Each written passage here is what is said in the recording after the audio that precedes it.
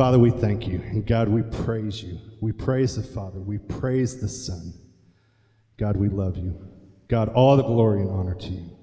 It's in your name. Amen. So we've been studying Matthew 24, and so we're going to the next verse today, Matthew 24, verse 15. So the reason for the teaching of Jesus in Matthew 24 was the disciples wanted to know when all the destruction of the temple was going to take place. They wanted to know when it would happen, how things would take place, what will the signs be, what's going to take place. Is this the end of the age? You may be having some of those same questions.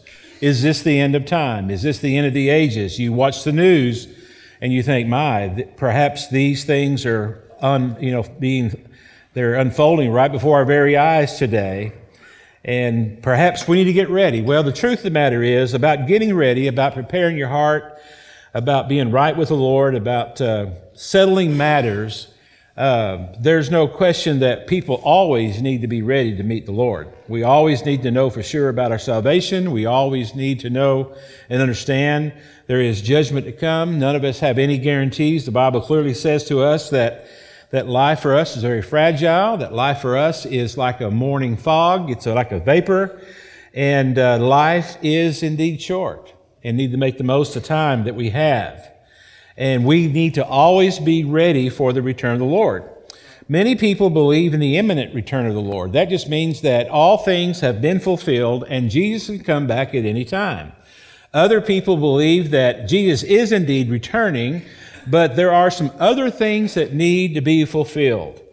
Me personally, I don't quite get that. I don't quite get the imminent return of Christ. I don't quite get that many things are going to be fulfilled. I think that information is very difficult to get. I think it's very difficult for us to be dogmatic about the return of Christ, because what we need to be dogmatic about is the return of Christ. And all the other issues, man, there's lots of different opinions. There's a lot of different takes. But that doesn't exempt us, and I don't think that should cause any of us, because we believe we have a certain theology understood, that we can wait, we can be carefree about certain things, and not be serious about our relationship with Christ or the need for others to have a relationship with Christ. And so the thing that we are to be dogmatic on is the return of Christ. Jesus Christ is returning. Now, it might be before a tribulation. It might be in the middle of a tribulation. It might be at the end of a tribulation. We may be in the tribulation now. We may be experiencing it now. There may be a literal 7-year tribulation. It may be a spiritual thing, and it's a long set of time. There is going to be a 1,000-year reign of Christ. Many people believe that reign of Christ is spiritual and not literal. And so you have all these views. There's premillennial. There's historical premillennial. There's amillennial. And there's post-millennial. And under each one of those different headings, there's lots of different canals that come off of those things, subpoints. And I've been told that Jesus is going to return after the sixth trumpet, that Jesus returned, after all the bowls have been emptied, and Jesus is going to return when this and that and the other happens. There's one thing we know for sure. Jesus said, not even the Son knows the hour. So the hour of the return of Christ is up to him. And so Jesus is not aware of the hour of his return. So people say, well, how in the world can that be if Jesus is God? Does that make us uneasy about the Trinity? And so there's lots of things out there. That's really what I'm trying to get across to you today. There's lots of things out there, and I think what's best for us is to settle on, to embrace, and to trust in what we know for sure. And to hold on to what we know for sure so that we can serve God, we can be prepared in our heart and mind now, and we can be ready. Okay? And so the guys want to know how the end will come, when the end will come, what it's going to be like. And so Jesus gave them some things to look to, okay? He gave them to look for lots of deception. There's going to be lots of problems with preachers. There's going to be difficulty with preachers. There's going to be lots of sleep at night theologies that are going to come, they're going to rise up. A sleep at night theology is this: I want to sleep tonight, and so I'm going to have a theology so I can sleep tonight, right? And so even though the Bible says this, I'm going to explain this part of the Bible away, or like Thomas Jefferson did, I'm going to tear that page out of the Bible so I'm not responsible for that part of the Bible. I love it when people talk about how wonderful Thomas Jefferson was. He tore pages out of the Bible so that he could live and sleep at night. And many people do the same thing. They may not literally tear pages out of the Bible, but if they read something that they just don't want to accept, or they don't want to believe in, or they don't want to take as truth, or it causes them not to be able to sleep at night, then, they just walk away. And so we can sleep at night. People are going to come up with all kinds of myths, all kinds of positions about the Scripture and about theology. I mean, if you want to sleep at night, there are some things in the Scripture that you've got to avoid sometimes. And so there's going to be lots of problems with preachers. There's going to be lots of deception. There's going to be wars and rumors of wars. We got that going on now. There's going to be all kinds of problems with the world. There's going to be earthquakes. There's going to be famines. There's going to be pestilences. Don't be surprised when all these things happen. They're the beginning of birth pains, he says. There are going to be times of tribulation. Christians are going to be hated. They're going to be put to death. They're going to be arrested. There's going to be an increase of that. Now, there's an increase of that today. If you'll just go online and look at the Fox website on martyrs, or look at the Open Door ministry that keeps up with such things, there's lots of persecution going on in the world today. Now, from our perspective, we don't see that. And so from our perspective, we look at Matthew 24 and we go, well, that's yet to happen. We're not being persecuted like that yet. I mean, we're not being killed on the streets yet. We're not being bombed yet. There's been a few occurrences, but you can't really say that the American believer is really under the gun with persecution. That's our perspective. If we lived in Sri Lanka, different perspective, right? If we lived in Myanmar or Burma, different perspective. If we lived in China today, completely different perspective on Matthew 24. Matter of fact, we stand up and say the words of Jesus are being fulfilled this very moment, because that would be our perspective. And so there's going to be betrayal. The church is going to crumble. There's going to be betrayal. People are going to abandon the church. There's going to be lots of empty buildings. And that is going on. They say in the state of Texas that in the next several years, there's going to be 1,000, 1,500 empty buildings all across the state, where there used to be live, vibrant congregations. It's not going to be there. You go to Europe, and what do? You tour the churches. They're gorgeous. They're beautiful. They're empty. They're empty by most part. And it's a sad thing. And if they are having services, there's only a few people that attend church. Did you know that in England today, of those that say they believe in God, or God is important to them, and they would say that they are a practicing believer, only 1% of them attend church on a Sunday. Isn't that amazing? That's scary when you think about that. And if you think about the history of England, man, England was a major player in the spread of the gospel. England, I mean, they had some powerful, powerful ministries that sprang from England in the 1700s and the 1800s and all that took place. And it's a very sad commentary. And so from that perspective, when you look at the walking away, you go, oh yeah. Now here in America, as I said before, it's dropped down another 25% in the last 20 years of people who say they're a practicing believer. And that means God's important to them, and they attend church once a month, according to Barna Research. That number's dropped down 25%. And so we see some of that taking place today. Lots of false prophets, lots of lawlessness. As we said that sin is just going to be out of control. It's going to be rampant.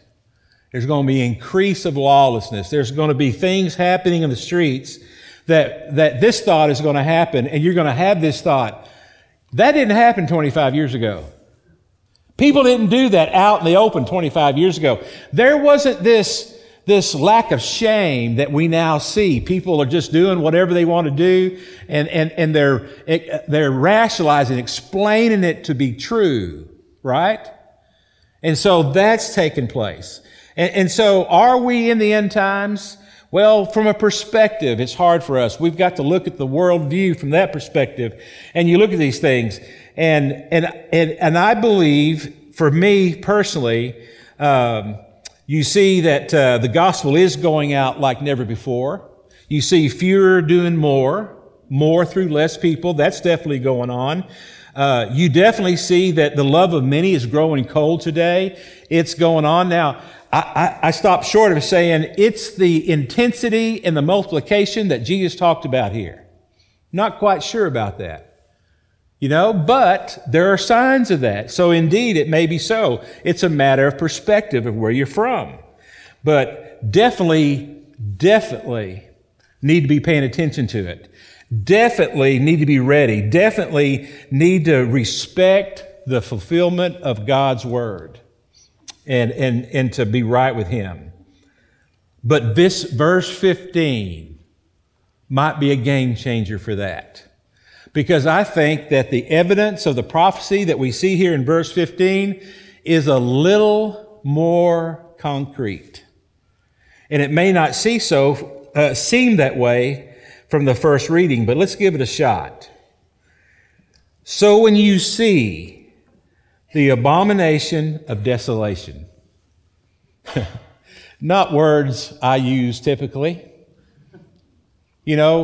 abomination of desolation. When you see the abomination of desolation, when you see that, you need to know that time is near. When you see the abomination of desolation spoken of by the prophet Daniel, standing in the holy place, let the reader understand. Okay.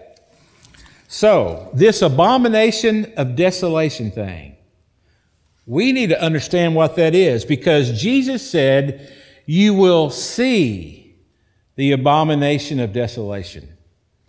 And so there's coming a day, or there has been a day, depending on perspective, there's coming a day that the abomination of desolation will be clearly seen.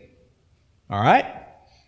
So, we've got to understand what the abomination of desolation is. Abomination means idolatry. Desolation means ruin or empty. All right? So, there's something that's going to happen where idolatry is going to ruin the practice, the worship. It's going to be a horrible thing that's going to take place. And the prophet Daniel spoke about it. All right? He says here, Jesus says, pay attention to what the prophet Daniel said, because the abomination of desolation is going to stand in the holy place. Let the reader understand.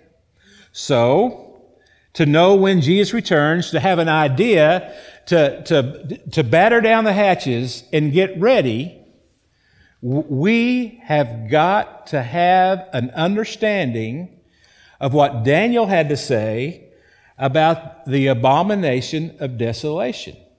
When will the abominator of desolation stand in the holy place? So we turn to Daniel. Let's look over there in Daniel.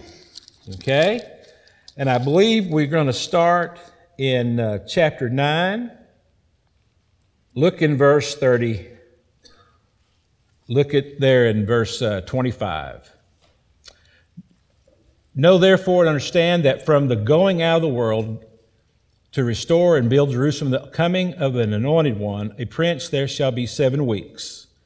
Then for 62 weeks it shall be built again, and squares and moat, but in a troubled time. After The 62 weeks an anointed one shall be cut off and shall have nothing, and the people of the prince who is to come shall destroy the city and the sanctuary. Its end shall come with a flood, and to the end there will be war. Desolations are increased. And he shall make a strong covenant with many for 1 week. And for half of the week he shall put an end to the sacrifice and offering. And on the wing of abominations shall come one who makes desolate until the decreed end is poured out of the desolator. Okay? So there's going to be one that's going to come that's going to make a peace treaty, and it's going to be held, and it's going to be spectacular, and then it will be removed. It will be removed. Look in Daniel 11, verse 31. Forces from him shall appear and profane the temple and fortress, and shall take away the regular burnt offering, and they shall set up the abomination that makes desolate. Okay? Now turn to Daniel chapter 12, verse 11. And from the time that the regular burnt offering is taken away, and the abomination that makes desolate is set up, there shall be 1,290 days. Now, the days refer to a 7-year time of tribulation. That's typically a normal view of that. It could mean something different. It could mean a period of time, but I think it probably makes sense to look at that as a 7-year time of tribulation. But more than the days, more than the time, more than a mathematical equation trying to figure out when the rapture is, or if there's a rapture, when that takes place, when the coming of the Lord comes, you got something else here that is clear from any perspective. And that which is clear is this: there's going to come on the nation of Israel, on Jerusalem, as Daniel says. Jesus said, understand Daniel, look to Daniel, pay attention to what Daniel has to say. And what you see is there's going to be an action that's going to take place, and the sacrificing and the burnt offerings that happen in Jewish worship is going to be ceased. Okay. So that's what we're going to look for. We're going to look for a time where the holy place is closed, where the temple is no longer active. All right, let's take a look at that. So, there's been 2 temples. Today, there's no temple. If you were alive in, say, 100 BC in Jerusalem, and someone would say to you or ask you the question, what does the abomination of desolation mean to you? What is your perspective of that? Very good chance this is going to be the perspective. It's when that no good idolater, Antiochus Epiphanes, in 170, shut down the Maccabean revolt here in Jerusalem in Israel and killed hundreds and thousands of our people, and took over the temple. And because he was such a narcissist, he was such an egomaniac that he loved the nickname Antiochus Epiphanes, God manifest itself. And he paraded himself around. And I heard stories about him. And he'd march around, he'd strut around. You know how those Greeks are? They think they're smarter than everybody else. And he walked in here with his army, and he killed pigs, and he poured pig blood in 170 BC on our altar in our temple. And not only did he do that, but then he made the priests eat the pig's meat. That's my perspective of it. Has there been an abomination of desolation happen in Jerusalem? If you're alive in 100 BC, you say, Daniel's words are absolutely true. It's already happened. the worship ceased. The truth of the matter is, even before that happened, the worship and the sacrificing, the burnt offerings, they were really struggling with that. They were having a real spiritual dry time when that took place. But nonetheless, they poured pig's blood on the altar. Now, what is you say, what animal is the most unclean for the Jewish person? A hog. Pork. You're not going to eat pork. You're not going to have, and to take that pig's blood and pour it in your most holy place, the place where your sins are forgiven, the place where you sacrifice your burnt offerings and get right with God, the Day of Atonement. That's what happened right there. So if you were alive in 100 BC in Jerusalem, you say, the abomination, desolation happened through Antiochus Epiphanes. Now, if you heard the words of Daniel and you heard the words of Jesus, and you were alive in 100 AD, 100 years after Christ is born. All right? Someone walks up to you and says, tell me, I heard Jesus talked about this abomination, desolation thing. What do you think that is? Perspective. Well, I thought it was the Greek defilement of our temple and altar.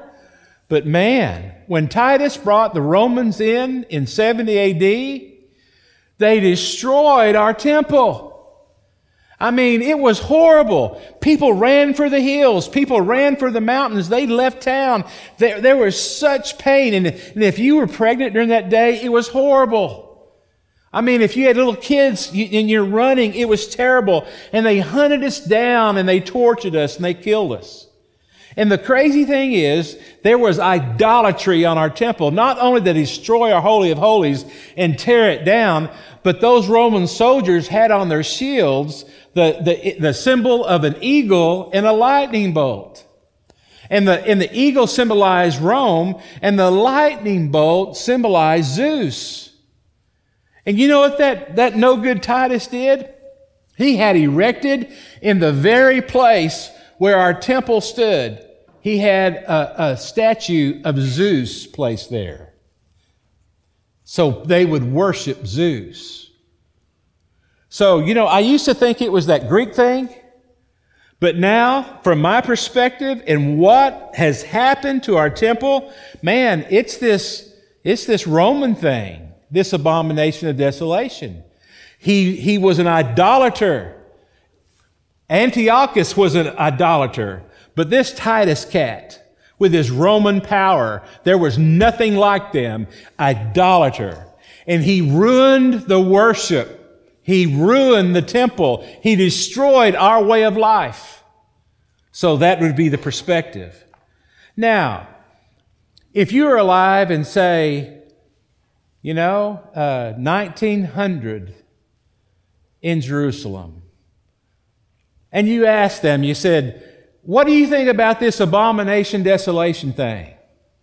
From that perspective of 1900, you might look back and say, I know a lot of our people believe it was the Greeks, but a lot of our people believe it was the Romans because they destroyed our temple. But every single day I drive by or ride my donkey by or in 1900, and I look over at the Temple Mount where our history was structured and what is important to us, our pride and who we are as a Jewish people. But today I look over there and there's that Dome of the Rock, which is been built to honor Muhammad, and that Al-Aqsa Mosque is up there. And I'm here to tell you, it breaks my heart that we can't go on the Temple Mount and we can't do our burnt offerings and we can't worship. It breaks my heart that we don't have priests going in the Holy of Holies on the Day of Atonement for us. It just breaks my spirit. I just don't know. I'm not quite sure, they would say, that's not the abomination desolation because it's present. You can see it. Jesus said you could see it. And it took away the ability to worship. And we would say with the Muslim situation on the Temple Mount today, not only did it take away that Muslim presence keeps away the ability of the Jewish people to build a third temple and to worship there. And so isn't it an amazing thing that we have got an Old Testament prophecy that some 600 years before the birth of Christ, we've got Jesus drawing attention to that prophecy of Daniel. And here we have in Jesus' day, and in Jesus' day, if you are one of his disciples and he told you there's coming a day that you won't be able to worship God through our temple, which was extremely important to them, you would say, you're out of your gourd. There's no way. Look how magnificent that building is. It's fortified. It's a fortress. There's a wall around it. There is no way whatsoever that we're ever going to lose the ability to worship the way we worship in the holy place in Jerusalem. And for all these years, they haven't been able to do it. And so the words of Daniel have come true. The words of Jesus have come through. So what do we look for? We look for that fulfillment in that we see that they can no longer worship God. Now, if you need some evidence, if you need some proof that Jesus is the Messiah, that He is the Lord, that His words come true and you can count on Him, you can trust in Him, you can come to Him, you can get to know the Father through Him, that He's the embodiment of Almighty God. What you want to know about God the Father is seen through the Son, because the Jews can't worship in their holy place. The words of Jesus are true. He spoke about Daniel. The words of Daniel are true. There's going to be an abomination of desolation, and there's not going to be any worship in the holy place.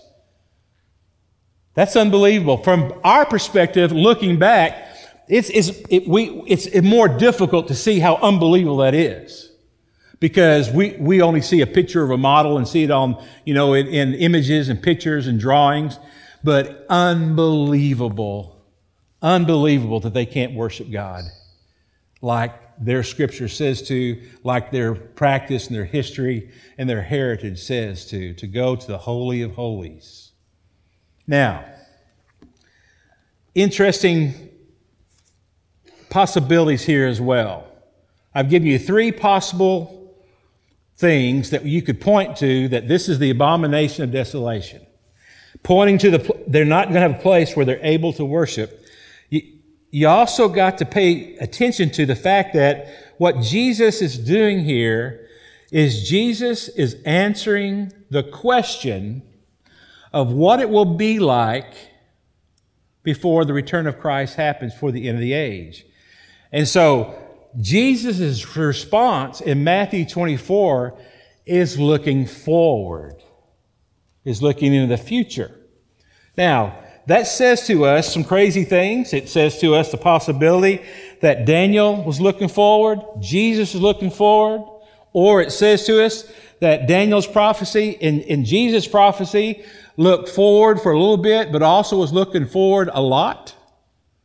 And so that there are multiple fulfillments of prophecy, dual fulfillments of prophecy, which may be the case. But in this passage of Scripture here, I think that we have got to be open to the future aspect of Jesus' words. When you see the abomination of desolation by the prophet Daniel standing in the holy place, let the reader understand. And so we've got to look into the future. And the place that we see in Scripture that we look to is the coming of the Antichrist, the beast, the first beast. And so look in Revelation chapter 13, and let's see what we need to keep our eyes open for with the coming of the fulfillment of the abomination of desolation, which has been fulfilled with Antiochus Epiphanes perhaps, that has been fulfilled with Titus and the Romans, that has perhaps been fulfilled, but in my mind would be a lesser fulfillment, or maybe not quite as sure. You can't hang your hat on that as much with the Muslim presence on the Temple Mount. Revelation chapter 13. Now the woman is Israel in chapter 12. The dragon is Satan. The woman is perhaps the church, the fulfillment of Israel, perhaps. But here in chapter 13, we've got the rising out of the sea of the first beast. You got the first beast and the second beast. The first beast is the Antichrist. The second beast is his prophet. It's a religious man that is going to come along the way to the Antichrist, which is the guru of all gurus. Most likely he's going to be of European descent.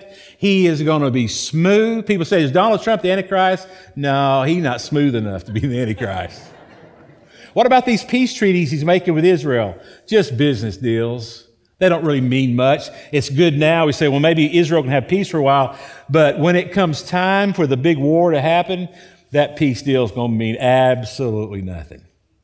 It's just not going to mean anything. But it's kind of cool for them to get together and say, let's try to live with each other for a while, and let's see what happens down the road with that. But, verse 1, and I saw a beast rising out of the sea with 10 horns and 7 heads, with 10 diadems on its horns and blasphemous names on its heads. And the beast that I saw was like a leopard. Its feet were like a bear's, and its mouth was like a lion's mouth. And to it the dragon gave his power and his throne and great authority. One of its heads seemed to have a mortal wound, but its mortal wound was healed. So the Antichrist is going to really rise to the scene because the appearance is that he is killed and he comes back to life. Heard that somewhere before? But it's the appearance, perhaps. But his mortal wound was healed. And the whole earth marveled as they followed the beast. And they worshiped the dragon, for he had given his authority to the beast. And they worshiped the beast, saying, who is like the beast, and who can fight against it? And the world, it's going to be on CNN every day. Look how wonderful the beast is. Of course, he'll have a wonderful, beautiful name, Romeo or something. He's going to be so delightful, beautiful hair. He's going to look good on TV. He's got to look good on TV. He's going to wear Armani suits. Perhaps he's an Italian, right? He's going to have on those beautiful shoes and just beautiful. Teeth are going to be white. He's going to put hydrogen peroxide in his mouth every morning and rinse it out and spit it out. And he's just going to be a beautiful human. And the beast was given a mouth uttering haughty and blasphemous words. Oh, but his tongue is going to be sharp and it's going to cut bologna thin.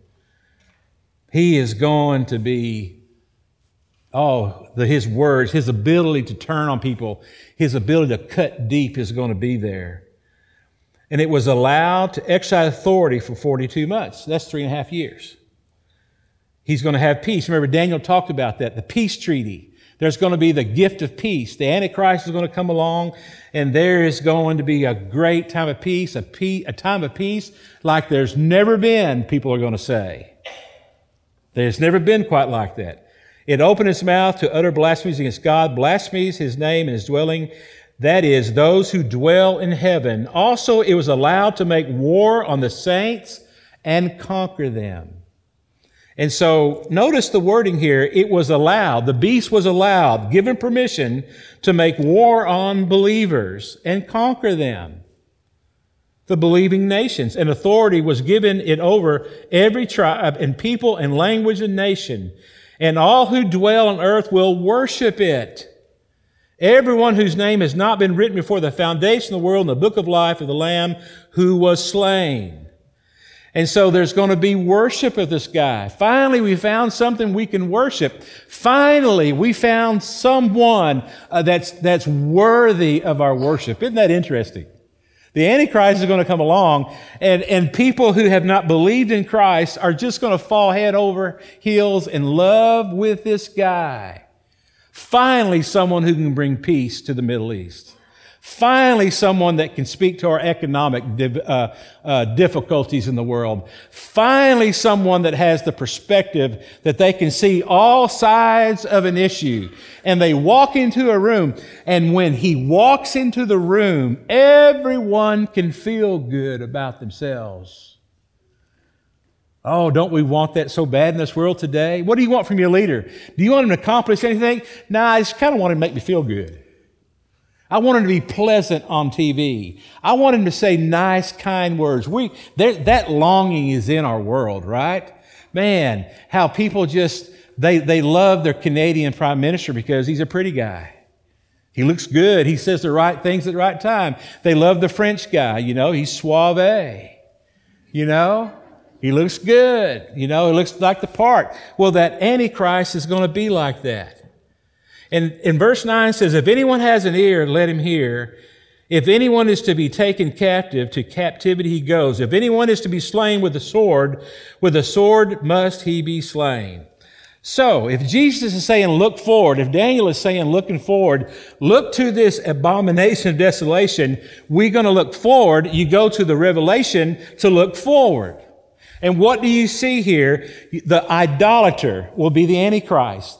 The main idolater will be the Antichrist. His prophet, his preacher that's going to come along, that's going to point to the Antichrist and say, worship him. He's the one. He's got all the answers. Let's abandon this archaic Bible and this archaic set of beliefs that we have, and let's get something new that we can embrace and we can feel good about. And so for 3.5 years, man, he's going to be raking it in. He's going to be walking tall, walking on water, metaphorically for all the people. They've never had anybody quite like him.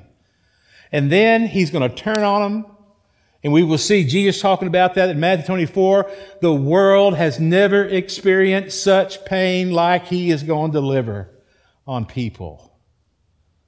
Now, what do we do? Now, you understand John was being persecuted.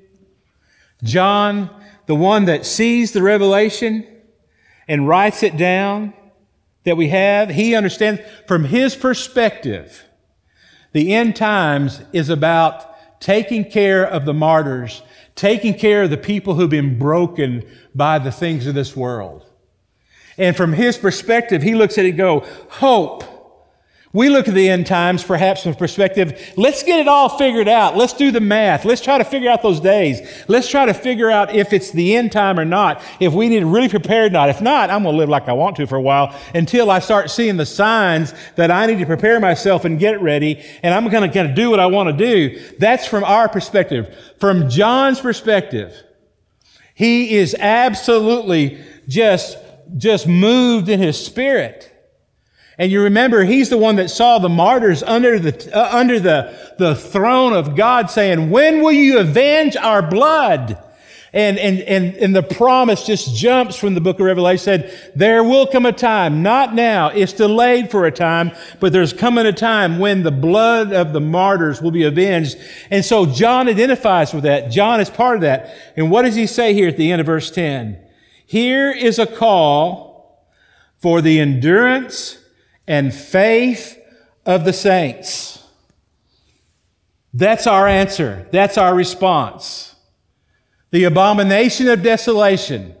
When you see that the Jewish people, God's chosen people, the people that brought to us Jesus, the people that have brought to us His Word, the people that God chose, that created for Himself to go and make the way for the Word, the truth, the presence of Christ. When you see that because of idolatry, their place of worship is emptied, it is ruined, you need to be faithful, you need to persevere, and you need to be in the Lord completely. Now, we have that warning to heed now, because God's people, the Jewish people, cannot go to their place of worship. The abomination of desolation has emptied, has ruined that possibility. Possibilities, the Greeks, the Romans, the Muslims, or the future coming of the Antichrist. What do we do as God's people? The Word says, this is a call to endurance and faith. Let us be faithful. Let us fight with faith to the end. Let us not quit. Let us not abandon our truth. Let us just stay focused on what God wants for us. Let us not give in.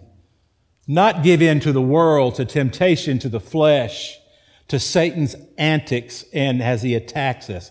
Let us rise up and be faithful, faithful, faithful people to the very end. May God's will be done in us. Lord, lead us and guide us. May we be faithful to what you want. In Jesus' name, amen.